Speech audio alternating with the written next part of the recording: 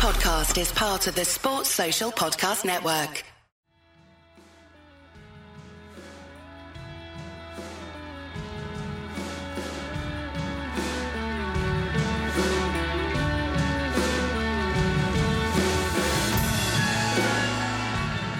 Hello and welcome to the Wisden World Cup Daily Podcast. Australia are quietly rebuilding their campaign after that difficult start. They beat Pakistan by 62 runs in Bangalore after centuries from David Warner and Mitchell. Marsh up top got Australia to 368 despite a late innings collapse.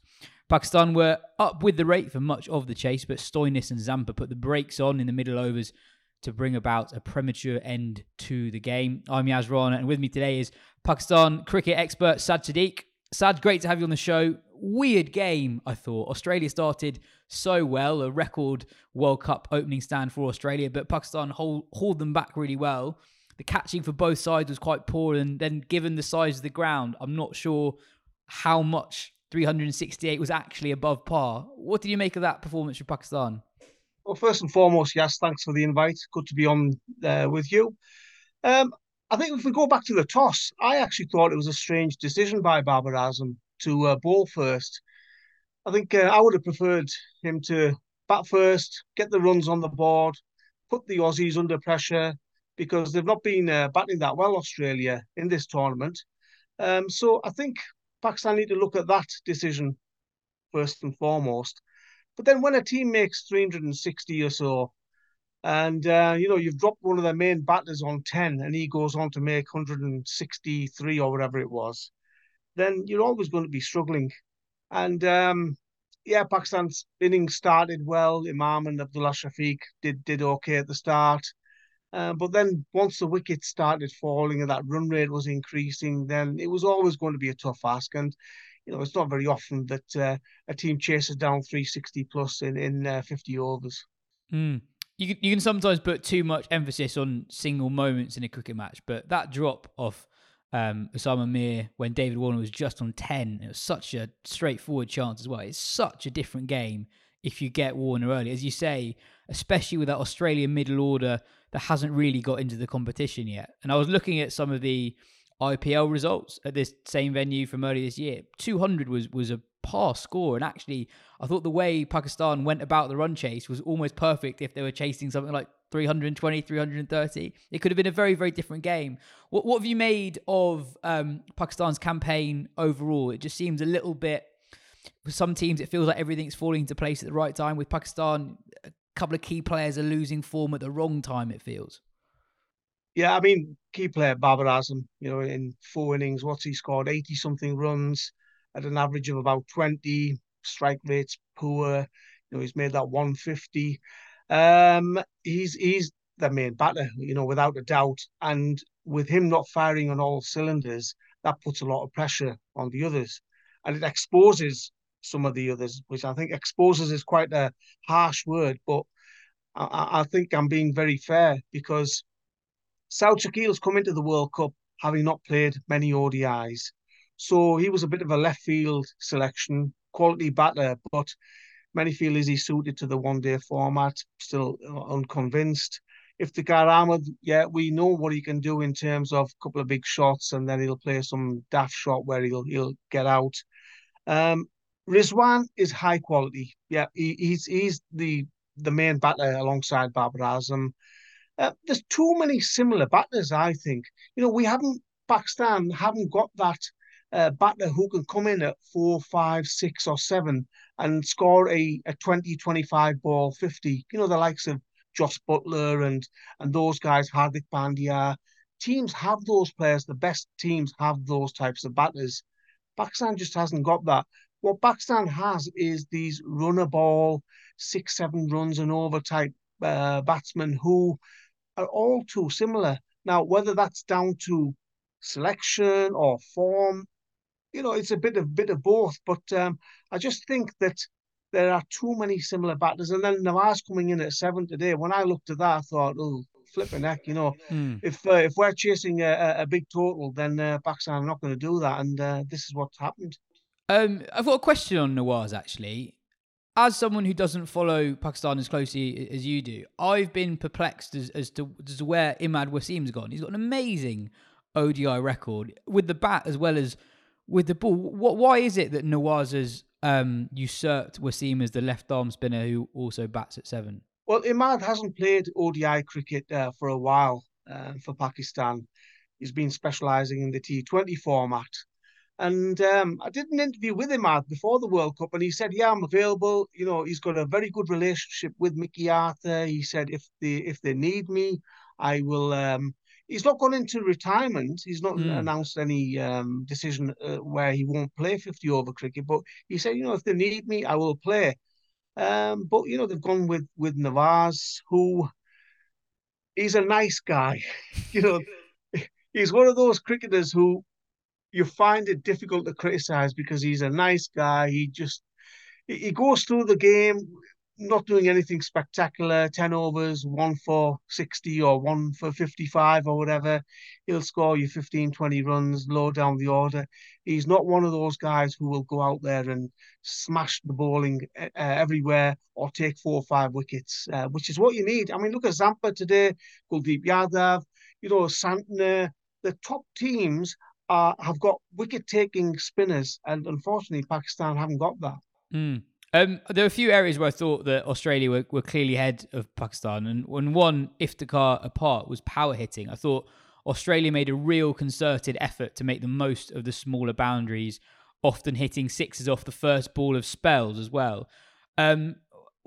You sort of allude to the lack of firepower in the Pakistan order. Do you think that's a tactical thing, or do you think there are players out there in Pakistani cricket who haven't had the opportunity to really stake a claim in the 50 over side? Well, Mickey Arthur's made it quite clear that this is the approach that they're going to be taking.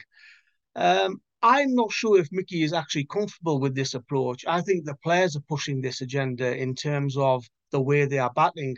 You know, that runner ball, as I mentioned earlier, fours. I think there was a stat earlier on that I discovered where David Warner hit 9 sixes just in this innings. And Pakistan, obviously, before this innings, had only hit 9 sixes the whole team throughout the tournament. So that emphasises what you're saying. And problem is that it goes back to the approach, the similarity of the batters. We're in 2023 and Pakistan is still playing as if it's 1992 with Imran and Javed Miandad, batting it out for Inzamam and Wasim Akram to come in at the end and smash it all over the place. Pakistan can't afford to do that because they're leaving it too late. I know today was slightly different and the Sri Lanka chase was slightly different, but this approach is flawed. It's outdated. It needs changing. I don't think they've got the personnel really to make those changes. It's too late in the day.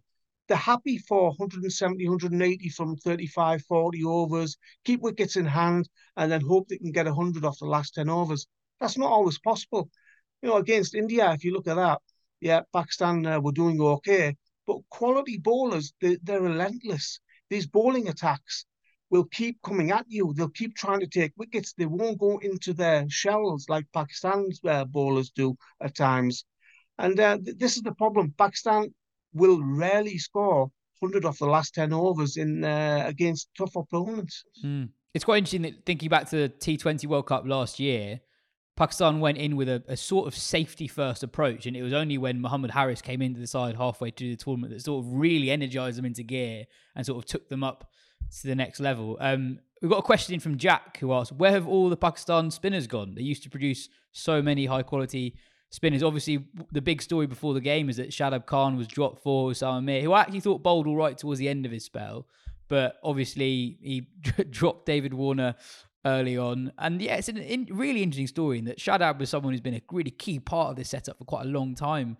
And, almost his peak of his career, really. He's in his mid-20s now. To find himself outside the 11 during a World Cup. What do you make of the last few months of Shadab?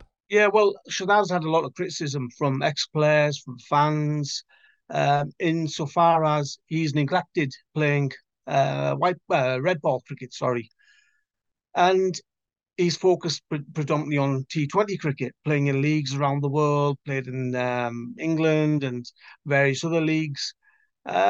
that has affected his bowling. And the problem with Shadab at the moment is that loss in confidence with his bowling has affected his batting as well, because he was always somebody who could be relied upon down the order at 6, 7, or 8, to come in and whack the ball around when Pakistan needed it. But that's gone out the window as well. The biggest problem with Shadab's bowling is there are some technical issues um, that the likes of Azhar Mahmood, etc., have identified. But these technical issues are not being corrected. And, he's just not spinning the ball. His googly, which was a great weapon for Shadab at his best, it's non-existent. And it's almost like he's going through the motions in his bowling. I'm sure he'll deny that, but if you see him, every over he's bowling a couple of pies that are getting smashed out the park. A full toss or a half tracker. That's not the Shadab Khan that we know. The guy needs to get back to playing first class cricket, to bowl those long spells, and prove that he is worthy of an international recall. Because at the moment, this is a different Shadab Khan to what we know. What do you make of the broader question of the production of Pakistani spinners, in that there isn't really a top quality? And it's not just in white ball cricket as well. We've seen it, I guess, since Yasir Shah lost his place in the Test side. There hasn't really been the emergence. I know Abrar Ahmed has started well, but you think back in the last 30 years of 40 years even of Pakistani cricket, you almost always have a gun spinner to attach the team to. Absolutely, and it's a good point. Abrar Ahmed's one of the reserves in the squad at the moment. But they've gone for the defensive option, really, of Mohammad Nawaz. I think they put all their eggs in the Shadab Khan basket, who's not performing. They've bought Osama Mir in last minute, really, in terms of the World Cup. Many people thought he wouldn't actually make the World Cup squad. Well, he's there. But, to expect him to perform straight away at the highest level against the top batters is expecting a lot. In terms of spinners, there's not many coming through in Pakistani cricket. I always remember Saeed Ajmal back in the day, and as you mentioned, Yasir Shah. We've always had that one high quality spinner, whether it was whatever the format. But these days, the Pakistani spinners are just very, very defensive in their wicket taking ability, and you can see that from the middle over stats and the lack of wickets Pakistan are actually taking. Imad Wasim, who I feel should have been selected for the World Cup. I think maybe Babar Azam, I don't know, for some reason didn't want him there. But in my opinion, I would have taken Imad Wasim to this World Cup. There are a few positives for Pakistan today. I thought Haris Rauf and Shaheen Afridi bowled really well at the end of the innings to haul Australia back in. And also Abdullah Shafiq continued his good start to the World Cup. A lot of people listening and watching this won't actually have seen much of Shafiq, or they might have only seen him in Test cricket. How excited are you about Shafiq as a overall prospect across the formats? Yeah, he's a wonderful batter, very correct. He reminds me a little bit of Babar Azam in the way he bats, those lovely cover drives. It's almost effortless, the way he bats. My only criticism would be that, if you are chasing 8, 9 and over, him and Imam ul Haq, are they the ideal partnership? I think Fakhar Zaman's injury and loss of form has been a problem for Pakistan as well. But going back to Abdullah Shafiq, he's a wonderful cricketer. He's a proper batsman. He's one of those batters who can play in all formats. And his Test form already has been very good. He's shown in this World Cup with a couple of very fine innings as well. So he's definitely one for the future. I think alongside the likes of a Fakhar Zaman or somebody who can score quickly with him, that's the ideal combination for me. Well, it's a second loss in the tournament for Pakistan. Still a long way to go. They can still very much qualify for the semi-finals. Saj, great having you on the show. We'll talk again later in the competition. That's it for part 1. Ben will join me in part 2 to talk about tomorrow's 2 games. 2 games tomorrow, Netherlands, Sri Lanka and England, South Africa. We've talked loads about England. So let's start with the Netherlands, Sri Lanka game. It's unlikely that either side will qualify for the semi-finals, but it's a really big game for how these 2 campaigns are likely to be remembered. Yeah, and it obviously is unlikely, but I feel like we should, especially with the Netherlands, we should give them a bit of credit here almost. They have spoken this whole time that they don't want to just, come here and, bloody a few noses. They see themselves as semi-final contenders, and given how they played against South Africa, I mean, it is very unlikely. But if they're going to make a proper, push for that, then they have 3 of their next 4 games are against the other 3 sides that you would expect not to be in contention in Sri Lanka, Afghanistan, Bangladesh. They've got to win all 3 of those games if they are to make a push. And then all of a sudden, if they are to do that, even that's a big if they are to do that, then they're going to go into the last, 5 days of the group stages when they have games against England and India with 4 wins. Like, they'd have to be in the conversation then at least, and that starts tomorrow. And then Sri Lanka, from the other point of view, already it looks pretty unlikely they're going to make those semi-finals, but they've kind of had, they've had a bad campaign for sure, captain injured, star player injured, world record chase gone down, world record score conceded. But equally, they've played okay in each of those 3 games. If they lose tomorrow, then all of a sudden this is an all-time bad campaign. You're looking at heads rolling, at total kind of like uproar and reprisal. Whereas if they win that, they can maybe scrape a few things back, maybe look to finish 6th maybe, and who knows, they can't really put a run together to make the semis, we're being honest. But yeah, Sri Lanka are almost like the inverse New Zealand at this point, in that New Zealand have had a relatively favourable fixture list. Sri Lanka have actually had a pretty difficult set of games starting up, and even though they've lost all 3 games, there have actually been positives in all 3 games.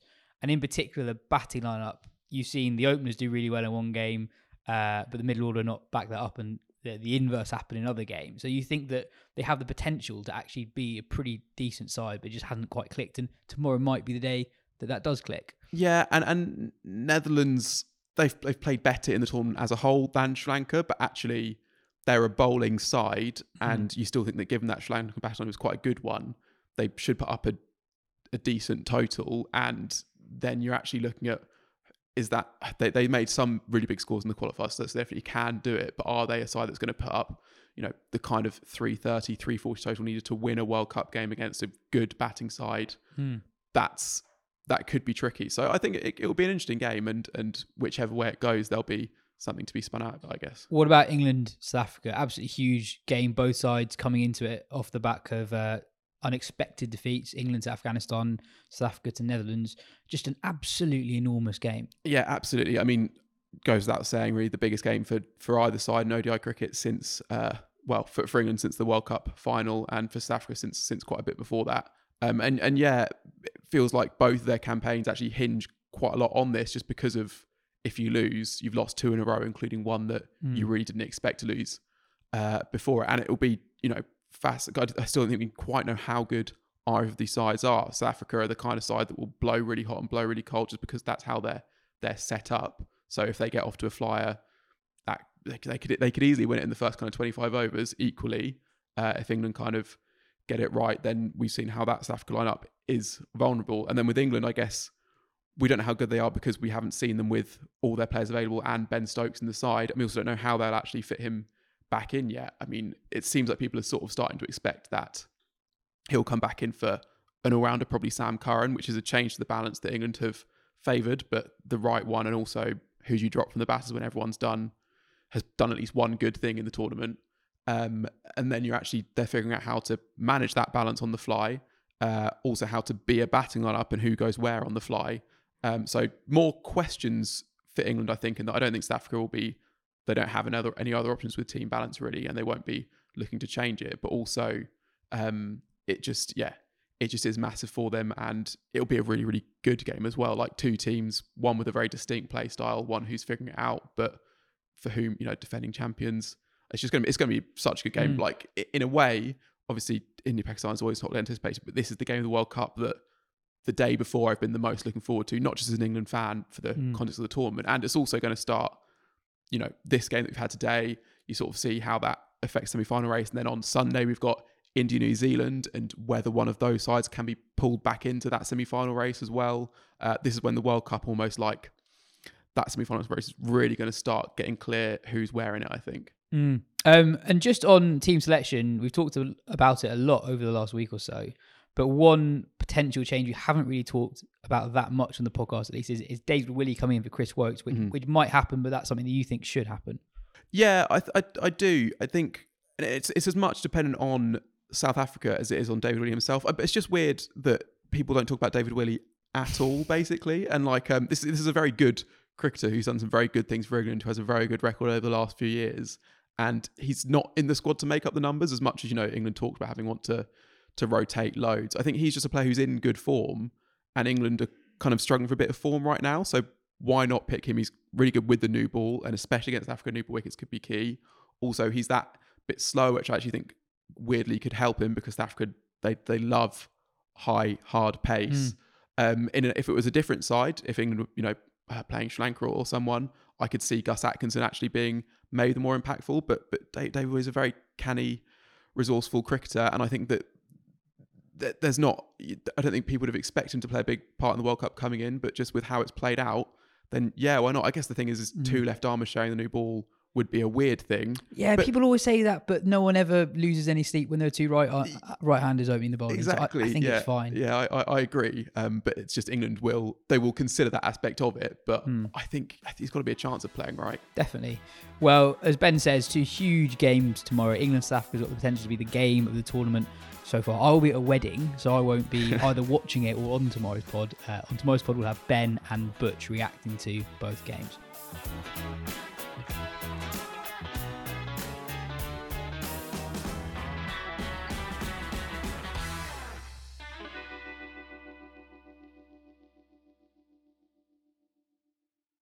Sports Social Podcast Network.